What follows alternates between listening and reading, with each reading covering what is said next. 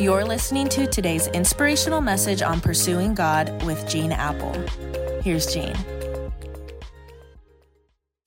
Hey, thanks for joining me on this Tuesday.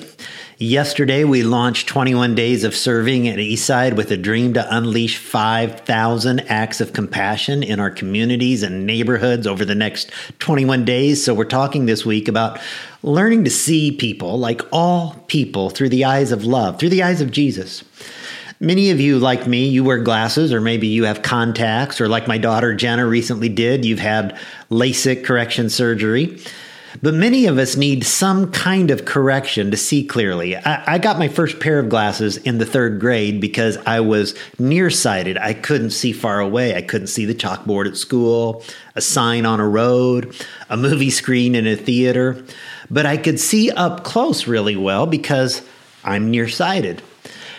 And that's a pretty good description of my life for many years. I had a case of spiritual myopia. I could be pretty self-absorbed, self-focused.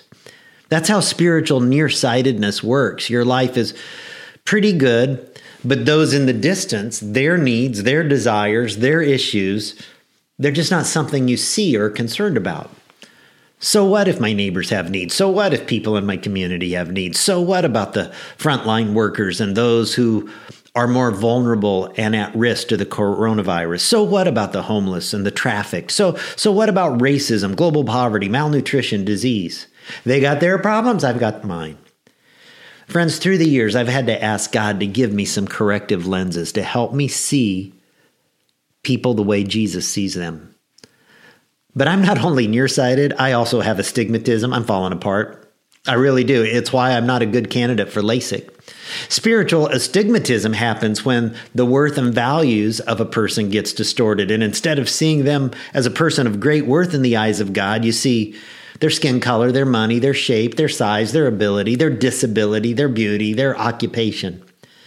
It's determining worth based on what our culture says is valuable, and we stop seeing people for who they are in the eyes of Jesus. So I'm nearsighted.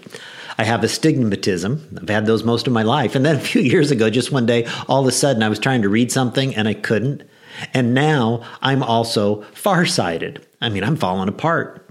Barbara actually has the same condition but refuses to wear her glasses. I have to hold restaurant menus for her from across the table so she can read.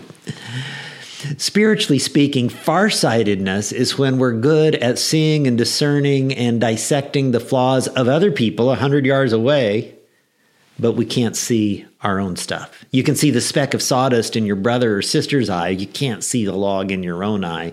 You can't see up close. You're never introspective. You never pray prayers like David prayed in Psalm 139. Search me, O God, know my heart, test my thoughts, know my anxious thoughts. See if there's any offensive way in me and lead me in the way everlasting. And if you refuse to pray that kind of humble prayer, then the condition worsens and you develop blind spots. Jesus called the religious leaders of his day, the Pharisees, blind guides. They could not see, not with God's eyes. One day, Jesus healed a man who had been born blind, and they were more concerned Jesus was performing a healing on the Sabbath, the day of rest, than they were about celebrating for a man who was once blind but now could see. Eyes that cannot see might be healed, but eyes that will not see cannot be helped.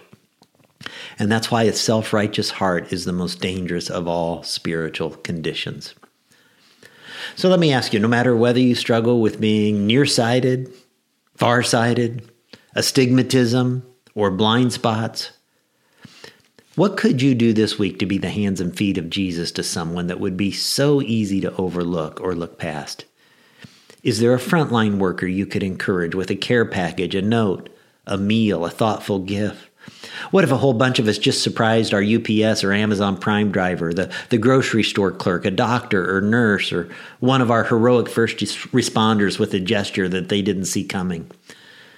COVID-19 has led to critically low blood supplies, and the Red Cross is setting up blood drives this week at 3 of our campuses.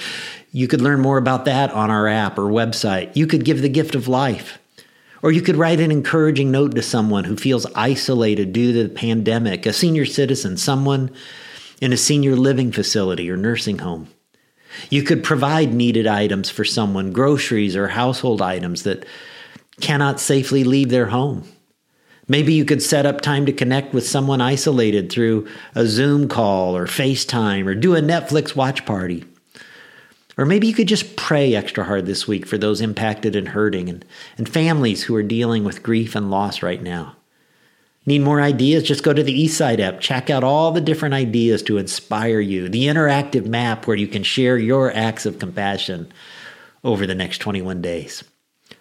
All of us can do something. Let's practice Galatians 5:13, which says, serve one another in love.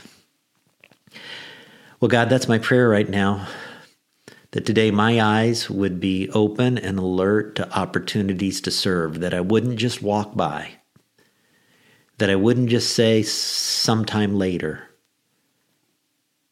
but I would extend loving kindness while I have the opportunity. And God, I know that's the prayer for many right now. Help us to get outside of ourselves.